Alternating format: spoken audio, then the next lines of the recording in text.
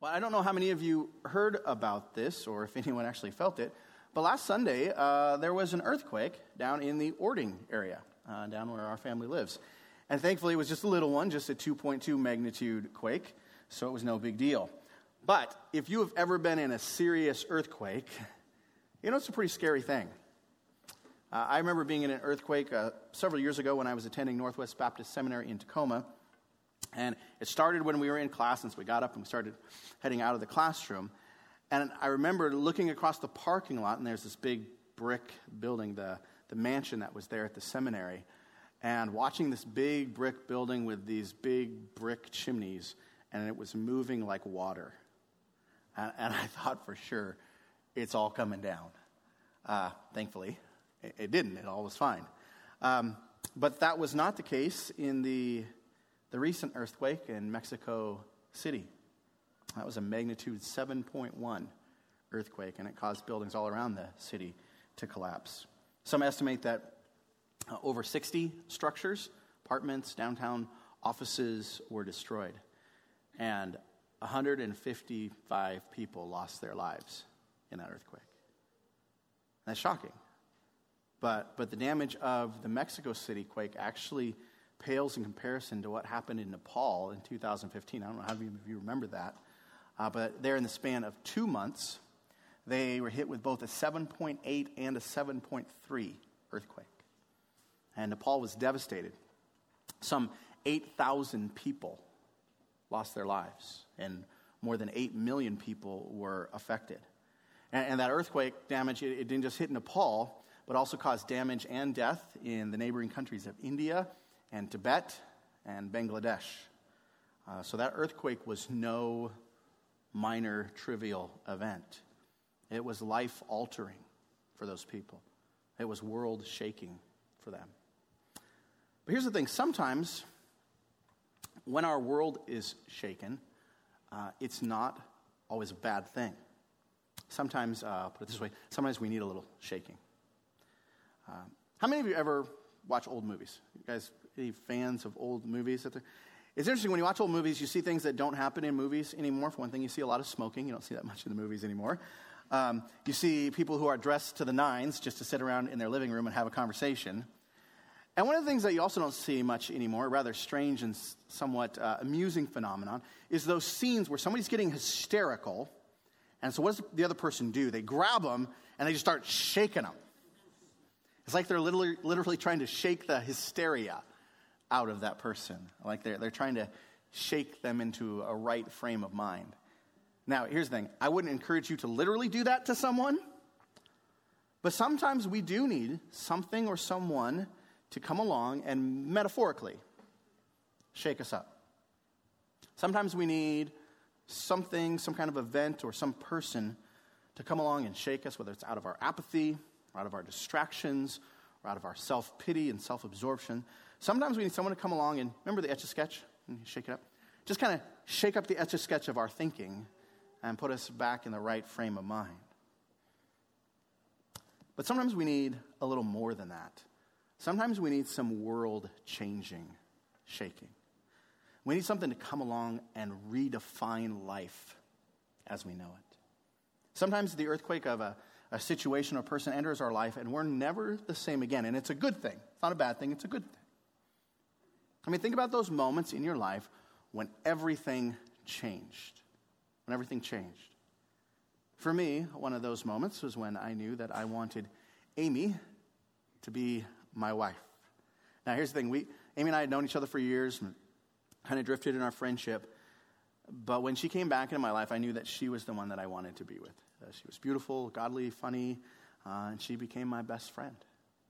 And that moment that I knew, and especially the moment that she finally said yes, that was a moment that changed everything in my life. For the better. Amen? Changed everything for the better. And the same is true of March 11th, 2005, and March 5th, 2008, the days that my girls were born. Any parent knows bringing home an infant is definitely an earthquake of serious magnitude. Amen, parents? But what a wonderful earthquake they are. Amen? What a wonderful earthquake they are. And life dramatically changed with each of my girls coming into my life, these brand new people who you love so much, and everything's redefined, right? Orbit of life is now changed. Great earthquakes, great life quakes. However, as glorious as all three of those were, marrying Amy, having our two girls, there was a moment in my life that trumped all of those. There is one moment that has redefined and reshaped and redirected my life like no other. And that's the moment when God's grace invaded my life and he was pleased to reveal to me his son. And here's the thing, brothers and sisters, that should be true for every single person who calls themselves a Christian. That should be true for every single person who calls himself a Christian. Every single Christian should be able to give testimony to the world-shaking, life-changing power of the gospel. And after it shakes our lives, we should never, ever be the same. Never be the same. Now, here's the thing. That doesn't mean that every Christian can remember the exact moment when the gospel touched down in their lives. For some, you were really young. For others, it was a process. But here's the thing. Once that shaking starts, it changes. It redefines everything. We're different because of it. Our old confidences and our old thinking just should crumble to the ground. And something so much better is built up in its place. That's what the real gospel does. The real gospel really changes us. The real gospel changes our real lives. You see, true Christianity is not about this moral system that we embrace. One more to-do list that we add to all of the other to-do lists in our lives. And true Christianity is also not some piece of the jigsaw puzzle that makes us up, that it fits in there right next to our job and our marriage and our favorite sports teams. There's the Christianity piece that just fits in there. No, that's not the way it is. True Christianity, a true invasion of God's grace through the gospel of Jesus Christ, is a world-shaking, life-defining reality. It changes us. It changes us. It truly changes us, and we're never, ever the same. We're never, ever the same. And we're going to see that this morning firsthand as we return to our study of the book of Galatians. This morning, we're going to hear the Apostle Paul talk about how the gospel shook his world, how it collapsed his self-focused confidence, and it replaced it with something so much better. So take your Bibles now and turn over to Galatians chapter 1. Galatians chapter 1. Let's dive into the reality of the world-shaking gospel. Again, the real gospel really changes us. The real gospel changes our real lives. And let's look at this from Galatians chapter 1. Now, as you're there, let me first remind you of what's happening here in the opening chapter of Galatians. This letter, as I've mentioned, is probably one of the first letters written by the Apostle Paul, and he wrote it to a group of churches in the Roman province of Galatia. And Paul, along with his fellow missionary Barnabas, had planted these churches on his first missionary journey, a missionary journey recorded for us in the book of Acts, chapters 13 and 14. But here's the thing. After Paul planted those churches, and then he traveled back to his sending church in Antioch, other teachers started visiting these new churches. And these new teachers, who were Jewish Christian missionaries like Paul, they were preaching a message that wasn't like Paul's. They were trying to persuade these mostly Gentile Christians that they needed to embrace the law of Moses in order to truly be part of the people of God. They were, as will be made very clear as we get later into this letter, they were trying to add works to the gospel of Jesus Christ. These new teachers were arguing that a person's acceptance by God isn't dependent on faith alone and the finished work of Christ alone. Instead, they were arguing that we need to add our works to it in order to seal the deal, in order to finish the deal. That's what they were teaching these Galatians. And so right out of the chute in this letter, Paul lets the Galatians know what he thinks of that kind of teaching. He makes it clear what he thinks of that kind of gospel. Look at what he writes starting in verse 6. So he's greeted them, and then look at what he says starting in verse 6. I am astonished that you are so quickly deserting Him who called you in the grace of Christ and are turning to a what? A different gospel. Then Paul says, not that there really is another gospel, there's only one, but there are some who trouble you and want to distort the gospel of Christ. But even if we or an angel from heaven should preach to you a gospel contrary to the one we preach to you, let him be accursed. As we've said before, so now I say again, if anyone is preaching to you a gospel contrary to the one you received, let him be accursed. Anathema, condemned, damned to hell. That's some strong language, isn't it? That's some strong language by the Apostle Paul here. He's opening this letter and he's not beating around the bush. As I shared a couple of weeks ago, he's actually cut out part of the traditional greeting that would be typical of a letter written in that day so he can get right to the point. There's only one gospel that saves. Anything else is a damning gospel. It's a damning gospel. But that's what these new teachers were preaching. They were preaching a pseudo-gospel, a distorted gospel, a works righteousness gospel that doesn't save anyone. It's like they had the safety net and said, here's the safety net, jump, but there was no safety net. That's what they were doing. They were preaching a damning gospel, a gospel that didn't save anybody. And so Paul calls down condemnation upon those false teachers. Let them be accursed, he says. And it's strong language. And Paul knows it. That's why he says, look at verse 10. For am I now seeking the approval of man or of God? Or am I trying to please man? If I were still trying to please man, I would not be a servant of Christ. You see, Paul knows that he's ruffling feathers and he's stepping on toes, but he doesn't care. Doesn't care. Because ultimately, he isn't writing this letter to try to win the approval of people. He's writing this letter as a servant of Jesus Christ. And he wants to serve Christ by calling the Galatians out of their confusion and into a right understanding of the true gospel, the real gospel. However, in order to do that, he first has to confront some attacks that these new teachers had made on him.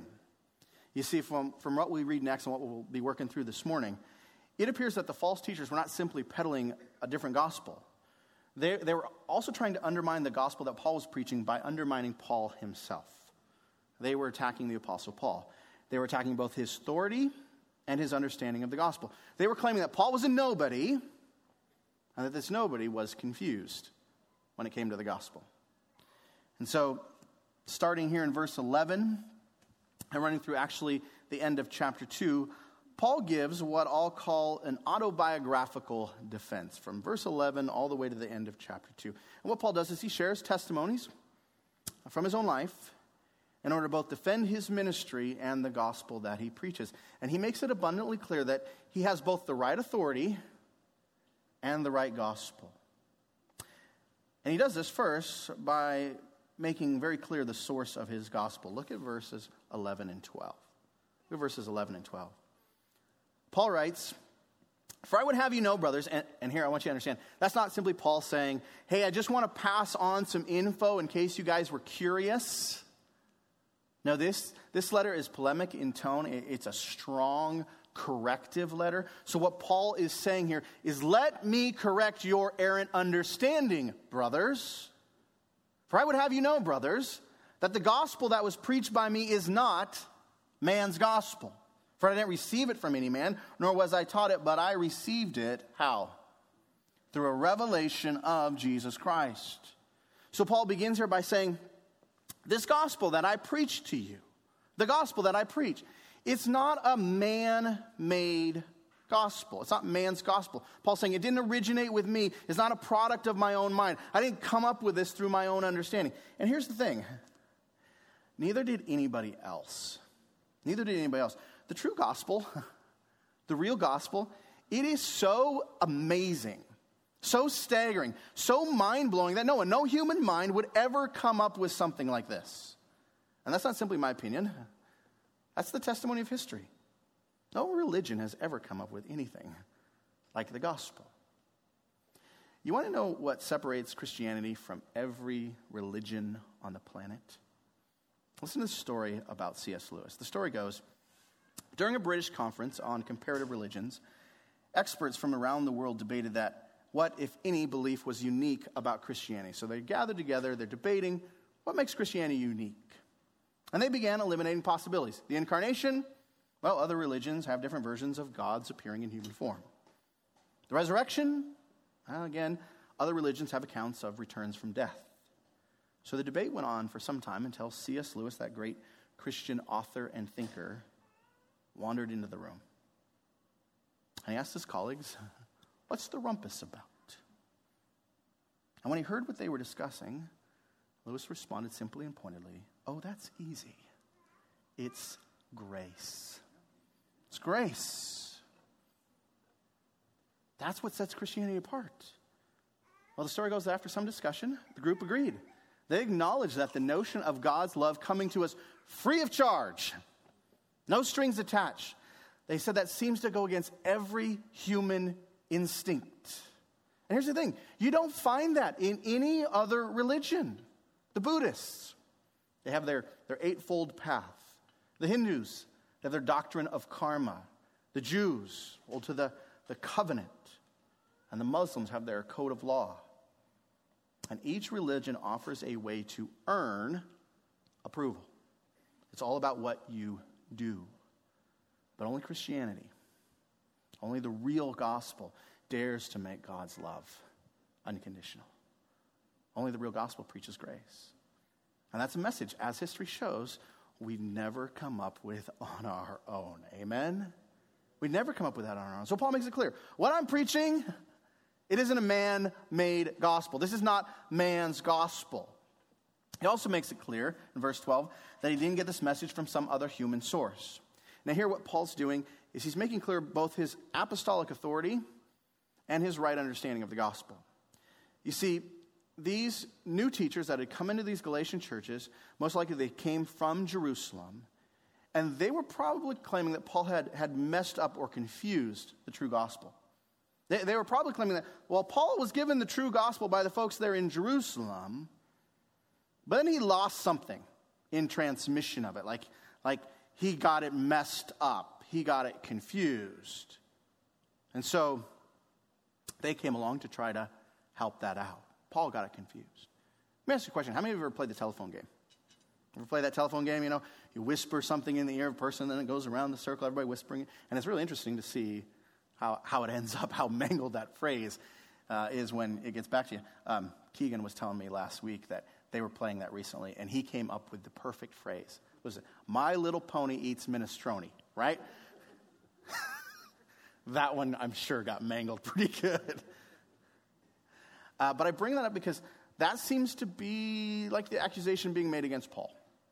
These other Jewish teachers were saying, well, yeah, Paul got his understanding of the gospel from other people, but then he messed it up. He got confused. He left stuff out. So he's giving you a mangled gospel. And so these teachers came to the Galatians and said, okay, we're going to add in the things that Paul left out, that he got confused about. We're going to add in the Jewish elements of the gospel, like being under the Mosaic law, keeping the feasts and festivals, and especially being circumcised to be part of the people of God. They were accusing Paul of being part of this jacked up telephone game with the gospel and losing important elements in the process. But look at what Paul says here. Paul's point here is, I wasn't part of some messed up telephone game with the gospel. Instead, when it came to the gospel, Paul says, I had a direct line. He didn't receive his understanding of the gospel from Jerusalem or from any of the other apostles like Peter or John, or even simply by reading the Old Testament. Now, later on, Paul's going to talk about meeting with Peter and how he did go to Jerusalem, and Paul was an Old Testament scholar par excellence. But he didn't get his understanding of the gospel from those other sources. He got it through a revelation of Jesus Christ himself. Paul, like all of the other apostles, had seen the risen Christ. And that revelation was the source of his gospel. That revelation was a world-shaking moment for the Apostle Paul. You see, Paul's saying here, this gospel that I'm preaching to you, it wasn't something that I came up with in my own mind. This isn't something I was confused about. Instead, it's something that radically changed my life. And that's what Paul goes on to explain next here to the Galatians. He goes on to show them how the real gospel really changed him. This gospel that was under attack by these Jewish false teachers was the very gospel that had attacked Paul's life and radically changed him. Again, Paul didn't create the gospel. Instead, he was attacked by it, and he'd been shaken by it to his very core. And here's the thing, Paul was shaken by this gospel in the midst of living a life of self-confident, self-reliant pursuit of the Mosaic law. This gospel had come and it attacked Paul in the midst of living in that state of I've got this confidence. You know what I'm talking about? Okay, I can do it. I've got it. And brothers and sisters, that's what the gospel does. It comes and it attacks our I've got this confidence. Tears that down and replaces it with something so much better. Amen? Something so much better. Now, as we start to look at Paul's testimony here and work through verses 13 to 16, I want you to do something. I want you to watch the nouns. Watch the nouns here in verses 13 to 16. Specifically, I want you to watch the nouns that are the subjects of the verbs in these verses here. And notice how Paul starts. He starts with himself as the subject. Verses 13 and 14, he's the one doing the action. He begins by saying, "For you have heard of my former life in Judaism, how I persecuted the church of God violently," and implied, I tried to destroy it. "And I was advancing in Judaism beyond many of my own age among my people. So extremely zealous was I for the traditions of my fathers." So who's the one doing the action here? It's all Paul. It's all Paul. Here Paul's telling us about himself, and he's showing us really here that he was the poster child for the I've got this type of confidence. He was the poster child for self-reliance and works righteousness. Now, what I want to do here is I want to show you where Paul's self-reliance, his self-confidence, his I've got this attitude, where it led him. And so in order to do that, I want to approach these two verses, 13 and 14, backwards. I want us to start by looking at verse 14, and then we'll examine verse 13. So look at verse 14. Look what Paul says here. The first thing he says is that he was at the head of the class. When it came to living life under the Mosaic law, when it came to trying to be a faithful Jew, Paul was at the head of the class. He says, I was advancing in Judaism beyond many of my own age among my people. So Paul's saying, I was the star pupil. I was the 4.0 student. He would have been the valedictorian, the prodigy among his peers. And here, this is the thing. Paul was the star pupil, not in a minor school, but in one of the best schools. Over in Acts chapter 22, Paul says that he was educated at the feet of Gamaliel. Now, Gamaliel was a Pharisee. He was also part of the Jewish ruling council, part of the Sanhedrin. And according to Acts chapter 5, he was a teacher of the law, held in honor by all of the people. So, being educated by Gamaliel, that was the best education that Judaism had to offer, especially of the Pharisee sect. And Paul says here, I was thriving under his education. He says, I was filled with zeal, he says, for the tradition of my fathers. He was zealous in this pursuit. Now, as we talk about Paul's zeal here, I just want to make sure that we're clear. Zeal is not necessarily a bad thing. Being zealous is not, sometimes in our culture it comes across that way. Oh, those people are zealots. It's not necessarily a bad thing. Over in Titus chapter 2, Paul says this. He says that Christ gave himself to redeem us from all lawlessness and to purify for himself a people for his own possession who are zealous for good works. So there's supposed to be a zeal to us in our Christian life. That's part of the reason Christ redeemed us. He redeemed us from lawlessness so that we would be zealous for good works. So zeal in and of itself is not a bad thing. But here's the thing. It's all about what drives us in that zeal. It's all about what drives us. Over in Romans chapter 10, Paul says this. He's speaking about his fellow Jews, and he writes, they have a zeal for God, but not according to knowledge. See, they're not being driven by the right understanding, the right knowledge. Paul continues there in Romans chapter 10. He says, these Jews who have a zeal for God, but not according to knowledge, he says, they are ignorant of the righteousness of God. And then listen to this. For he says, for being ignorant of the righteousness of God and seeking to establish their own righteousness, they do not submit to God's righteousness. You see, they had this zeal, but it was a zeal for proving their own righteousness. It was a quote-unquote zeal for God that manifested itself in trying to work for and prove our own righteousness instead of accepting the righteousness of God that comes through faith alone in the finished work of Christ alone. Paul goes on to say there in Romans chapter 10, for Christ, listen to this, Christ is the end of the law for righteousness, trying to work for righteousness to everyone who believes. To everyone who believes. But that's where they were. They were trying to work for righteousness. They were ignoring the righteousness of God that comes through faith and trying to prove their own righteousness. And that's where Paul was. That's where Paul was. He was trying to work for righteousness. He was trying to prove his righteousness. And he was extremely zealous in that pursuit. He was so zealous in it, he was passing up everybody else. He was at the head of the class. But Paul says here that this zeal, this I've got this confidence, it led him to an awful place. I want to go back to verse 13. Look at where it led him. You see, by trusting in himself and trusting in his ability to please God, Paul ended up, as he says in verse 13, doing what? Persecuting the church of God violently and trying to destroy it. That's where it led him. Paul's self-confident zeal led him to become a violent extremist. Over in Acts chapter 7, we read that Paul stood and watched as an angry Jewish mob killed a Christian named Stephen for simply preaching the gospel to them. Think about it. That angry mob took stones and they hurled them at Stephen until their blows took the very life of that preacher of the gospel. You know, I say this all the time, I'm going to say it again. These things really happened. And I want to ask you, could you imagine standing there? I mean, it would be shocking to see it in a movie, right? But can you imagine standing there in person and watching that happen? Watching a group of people, out of their anger, crush a man's skull and his bones and his body with rock after rock after rock until the very life went out of him. Can you imagine standing there and watching that? But Acts 7 says that Paul not only stood there and watched that, he held the coats for the guys who were throwing the stones. And then in Acts chapter 8, it tells us that Paul was pleased. He gave his approval to the actions of that mob. And then he followed suit.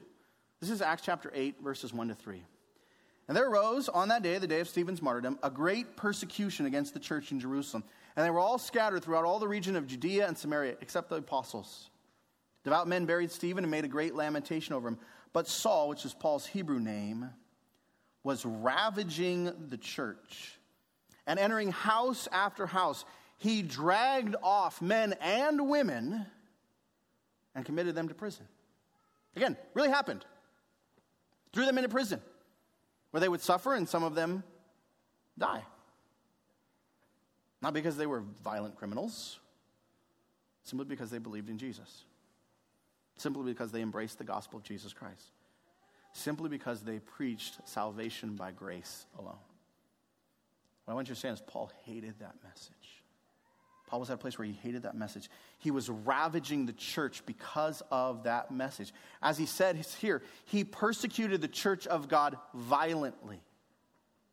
Now, Paul uses a word here in the original language, a word that the ESV translates as violently, which really means beyond measure. It means to an extraordinary degree. And so as Paul looks back on where his zeal led him, where his I've got this attitude led him, he says, it led me to persecute the church of God beyond measure. I look back and I couldn't even measure it. It was so bad. To an extraordinary degree, violence beyond measure. He actually says here that I tried to destroy the church of God.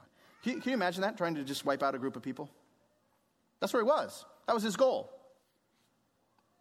That's what he was after. Total annihilation of those proclaiming the gospel of Jesus Christ. And the verb that Paul uses here, the verb that's translated as destroy, portheeo, it's a verb that was used to speak of pillaging a city, of sacking a city. So the army surrounds it, the walls get pulled down, everybody goes in and just takes everything and leaves nothing. Paul says, that's the way I was approaching the church. That's the way I was approaching the people of God. He was pillaging and ravaging, think about this, the very bride of Christ. His zeal for his own self-righteousness had turned him violently and brutally against grace. It had turned him violently and brutally against the people of God. It had turned him violently and brutally against that which Christ loves in a way that he loves nothing else. Christ gave his life for the church. And here's Paul trying to destroy it. There was Paul in his zeal for God, resting in his own wisdom and his own understanding, attacking the very beloved of Christ. In his zeal for God, that's where he'd ended up. Because it was resting where? In his own self-confidence, his own self-righteousness. And brothers and sisters, that should stand as a very powerful lesson to all of us. When we depend upon ourselves, we can end up in some very dangerous and very damaging places. When we rest in our own wisdom and we rest in our own ability in our relationships with other people and especially in our relationship with God, we can do some serious damage. Years ago, I knew a couple who professed to be Christians, but they were struggling in their marriage. So they decided that they would open up their marriage. They decided it would add a little spice to their marriage to open up their marriage bed. That's where their wisdom led them. Absolute foolishness. They're no longer married.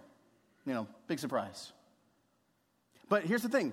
I knew them well. They got to that place after years of resting in their own wisdom, feeding those little lusts, and not walking in the freeing grace of God. And here's the thing. Those destructive realities, they can happen to us in a variety of areas.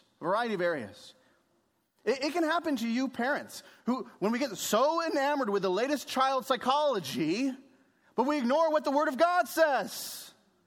Does the Bible have a bit to say about parenting? You ever check out the book of Proverbs? And guess what? It's better than whatever you're going to find on Facebook. But we rest in the wisdom of this world, and then, man, it does damage, not just to us as parents, but to our children. Because we're not resting in God. It can happen to you, especially speak to the guys, the men, the husbands, the fathers. You men, as you focus so much energy on building your career, I want to provide stability for my family. But if you're not doing that in submission to the Word of God, you're in big trouble. If you're not spending time spiritually nourishing your wife, spiritually shepherding your children, and letting yourself be fed daily by the grace of God's Word, you're headed in a dangerous direction. Psalms 127 says this: unless the Lord builds the house, they labor in vain who build it. Labor in vain. And this vanity is nowhere more apparent than when we try to put all of our hope and confidence, our standing before God, in our own efforts. Talk about vanity. Here's the thing, brothers and sisters. When we live in that place of telling ourselves, God only accepts me based on what I do. You ever tempted to say that? God only accepts me based on what I do. Here's the thing, brothers and sisters. We're not living by the gospel. Amen? We're not living by the gospel. Instead, we're living by a self-confidence. We might even put it under our Christian pursuit.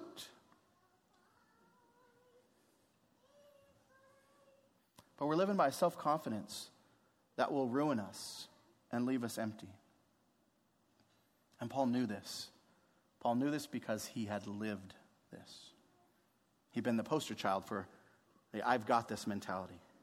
And it led him to a place of attacking the very bride of Christ. But God is so gracious. He's so gracious. I mean, think about it. God should have struck down Paul for his wickedness. I mean, he should have cast him aside forever for, here's this man who's taking the Word of God and using it to justify, dragging off men and women from their home, throwing them in prison, and plotting these murderous mobs. God should have cast him aside forever. But he didn't. Instead of giving Paul what he deserved, what did he give him? Grace. God rescued Paul from Paul by giving him grace. You see, what happens here is God attacked Paul's I've got this confidence with the gospel's Christ's already done this declaration. Look again at the text. Look at what happens here. Remember I told you to watch the nouns. Look at what happens here in verses 15 and 16. Look at the changes in the nouns. Paul has just been talking about all the things that he did and where it led him, but now he introduces a new actor into his testimony, a new subject for these verbs. He writes, look at it, but when he, who had set me apart before I was born, and who called me by his grace, when he was pleased to reveal his Son to me. Who's Paul talking about? Who's the one doing the action in those verbs? Is it Paul? No. God is the actor. God is the subject of each of these verbs. And here's the thing. Paul's writing it this way because he knows that it was God who invaded his life. And God invaded his life with the world-shaking revelation of Jesus Christ. I love the way that Paul explains this. Look at the way that Paul explains this. And I want you to think about this specifically in light of the position of these Jewish teachers and their quote-unquote gospel that said our standing by God, before God is based on the things that we do for God. Look at where Paul starts. He starts with the grace of sovereign election. But when he who had set me apart, when? Before I was born. What does that mean? Simply put, it means that before Paul could do one thing, one work, one bit of human effort, one zealous pursuit, God had already purposed in eternity past to show him grace. You see, Paul's making clear here, it was never about what I did. I didn't earn my salvation. It was all of grace. And Paul continues making this point by saying that God, who had set him apart before he was born, called him by grace. I love this. God had called Paul. He had summoned him. That's what this word means. Summoned him. And he didn't summon him to do this and do that in order to earn my favor. It wasn't a summons for law keeping, for righteousness. It wasn't a summons to rest in your own efforts, Paul. It wasn't a summons to lean in your own understanding, Paul. It wasn't a summons to, Paul, put forth maximum effort so that you will gain my approval. Instead, it was the summons of what? Grace. God called him by his grace. It was the gospel of grace that had come to Paul. As God called that zealous, legalistic, violent extremist to lay down his arms and see that his only hope, our only true, unshakable confidence is not us. It's not us, it's Jesus Christ. So Paul says, this one who set me apart from before I was born and who called me by his grace, look at the text, was pleased to reveal what? His Son to me. He was pleased to reveal his Son to me. And that changed everything. That changed everything for Paul. You know the story. Paul was on the Damascus road, and what was he going to do? He's just going to go see the city of Damascus? No, he was on his way to find more Christians, drag them off, and put them in the prison. He was on his way to persecute the church. He was on his way to try to destroy the church. But as he approached that city of Damascus, Paul saw the truth. He saw the truth. As Acts 9 tells us, suddenly a light from heaven shone around him, and falling to the ground. Imagine that. You think, I'm right in the will of God. I'm going to go take care of these people. Bam. It's light from heaven that drives you to the ground. And he heard a voice saying to him, Saul, Saul, why are you persecuting, not my people, me? And you can hear Paul in this next line just cowering. And he said, who are you, Lord?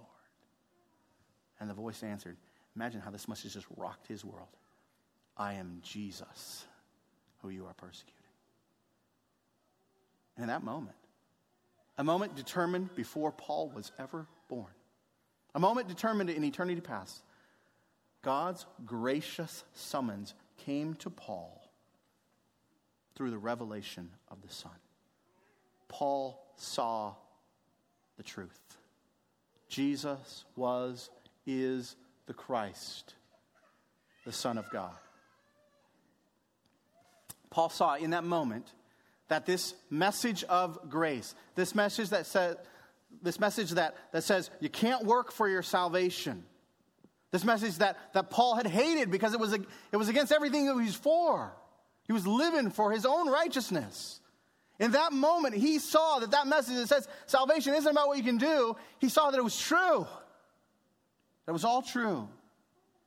And here's the thing. He realized that as he saw the heart of the gospel. Brothers and sisters, what is the heart of the gospel? What is the heart of the gospel? Is it that we've sinned and fallen short of the glory of God and deserve condemnation? That's true, right? But that's not the heart of the gospel. Is the heart of the gospel eternal life, being with those that we've loved and lost, and being with God forever? Again, that's all true, but that's not the heart of the gospel. The heart of the gospel is right here in this verse. Look at it. God was pleased to reveal his Son to me. That is the heart of the gospel. God is pleased to reveal his Son to us. And as we see him, he who lived for us and died for us and rose for us and is coming again for us and to make all things new, as we see him, we see the good news. We see the gospel. And the good news is that salvation isn't about what we do.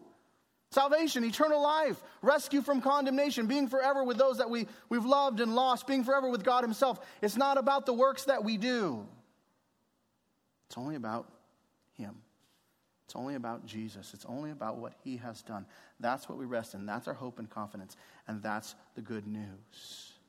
Jesus, the finished work of Christ.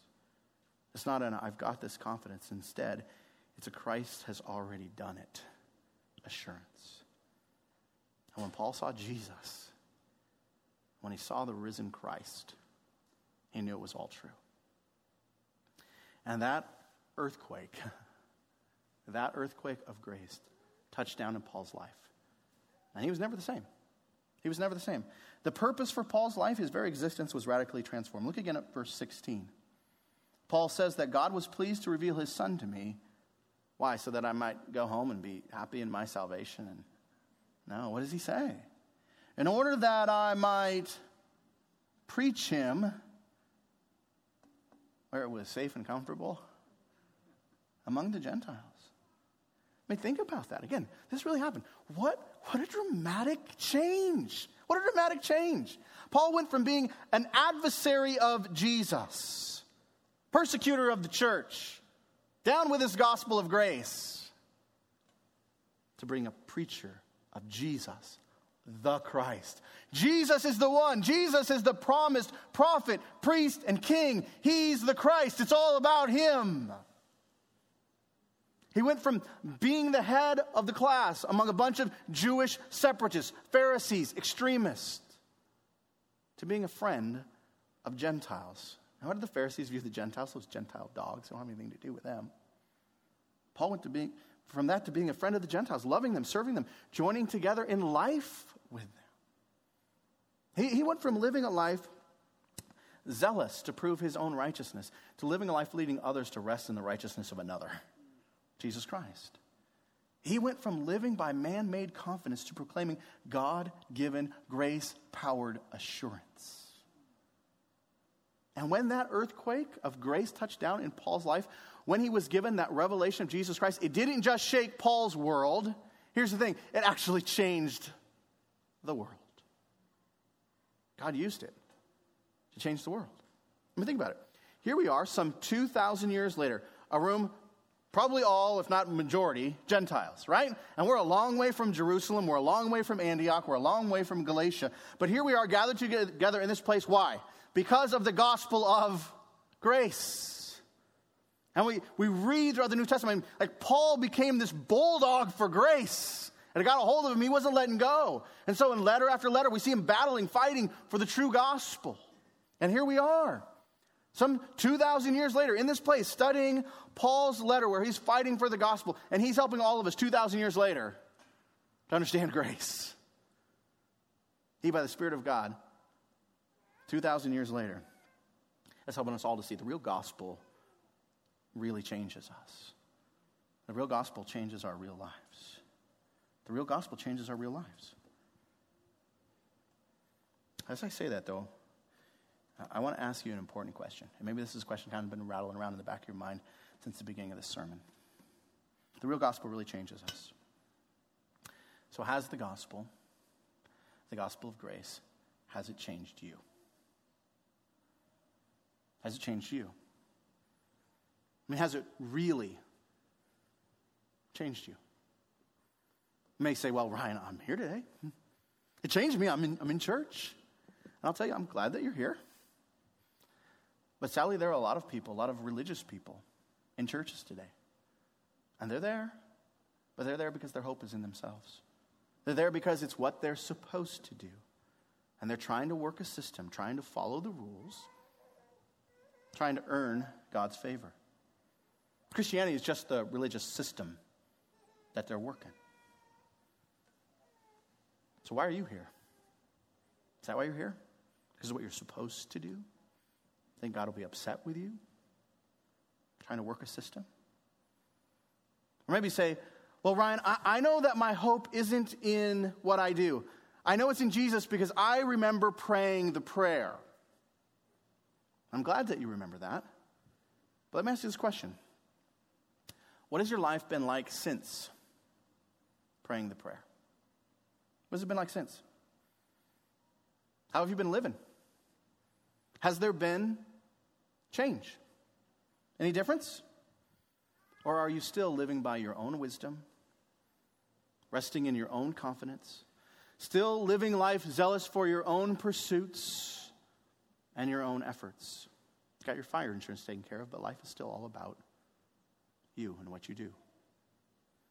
You see, here's the thing. When we're called by grace and God is pleased to reveal to us his Son, it radically changes us.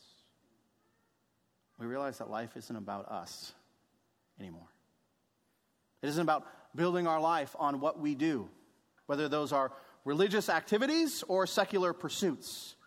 Instead, when we have that world-shaking revelation, we realize, as Paul did, that grace now defines our life. We're going to see this in chapter 2, verse 20, but I'll just tell you the verse now. I think you know it already. But Paul says this about himself. I have been crucified with Christ. It's no longer I who live, but Christ who lives in me. And the life that I now live in the flesh, my daily life, I live by faith in the Son of... Not faith in me and my efforts. It's not life all about me. It's life lived by faith in the Son of God who loved me and gave himself for me. You see, grace changes us. It changes us. Life stops being about me and my accomplishments. And it starts to be about delighting in what God has done for us through Jesus Christ. It's about building our lives on what he has done, not on what we do. Building our lives on what he has done, not on what we do. And that's how the real gospel really changes us. That's how it really changes us. It rescues us from us and gives us something so much better. So the question, brothers and sisters, have you been rescued? Have you been rescued from you? Really? Have you seen the Son for who he is? And has that revelation shaken your world and redefined your life? Because that's what the gospel does. That's what grace does.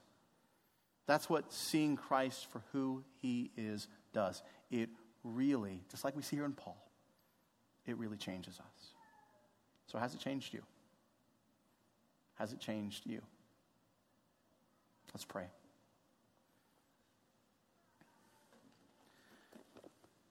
Heavenly Father, we come before you and we confess we need your Spirit of God to be doing his work in our hearts.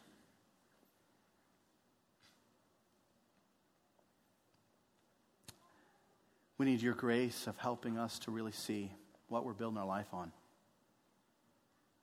If we're confused, if we're self-deluded, that our Christianity is about working a system, not resting in Christ. If there's been no change, help us to see that. It's because maybe we haven't met the Savior. Help us to see that the real gospel really does change us. That it rescues us from us, this confidence in self, and shows us that our only hope is Jesus Christ. So I pray for all who are here today, do that work in our hearts. Help us to see the danger, the emptiness of trying to live life for us, resting in us. Where it led Paul, that destructive place, and where it's led so many others. And rescue us from that. Help us to see that our only hope is the finished work of Christ alone. Help us see our only hope is the gospel. May we behold the Son for who he truly is. And may beholding his glory radically transform our lives. These things I pray in his name. Amen.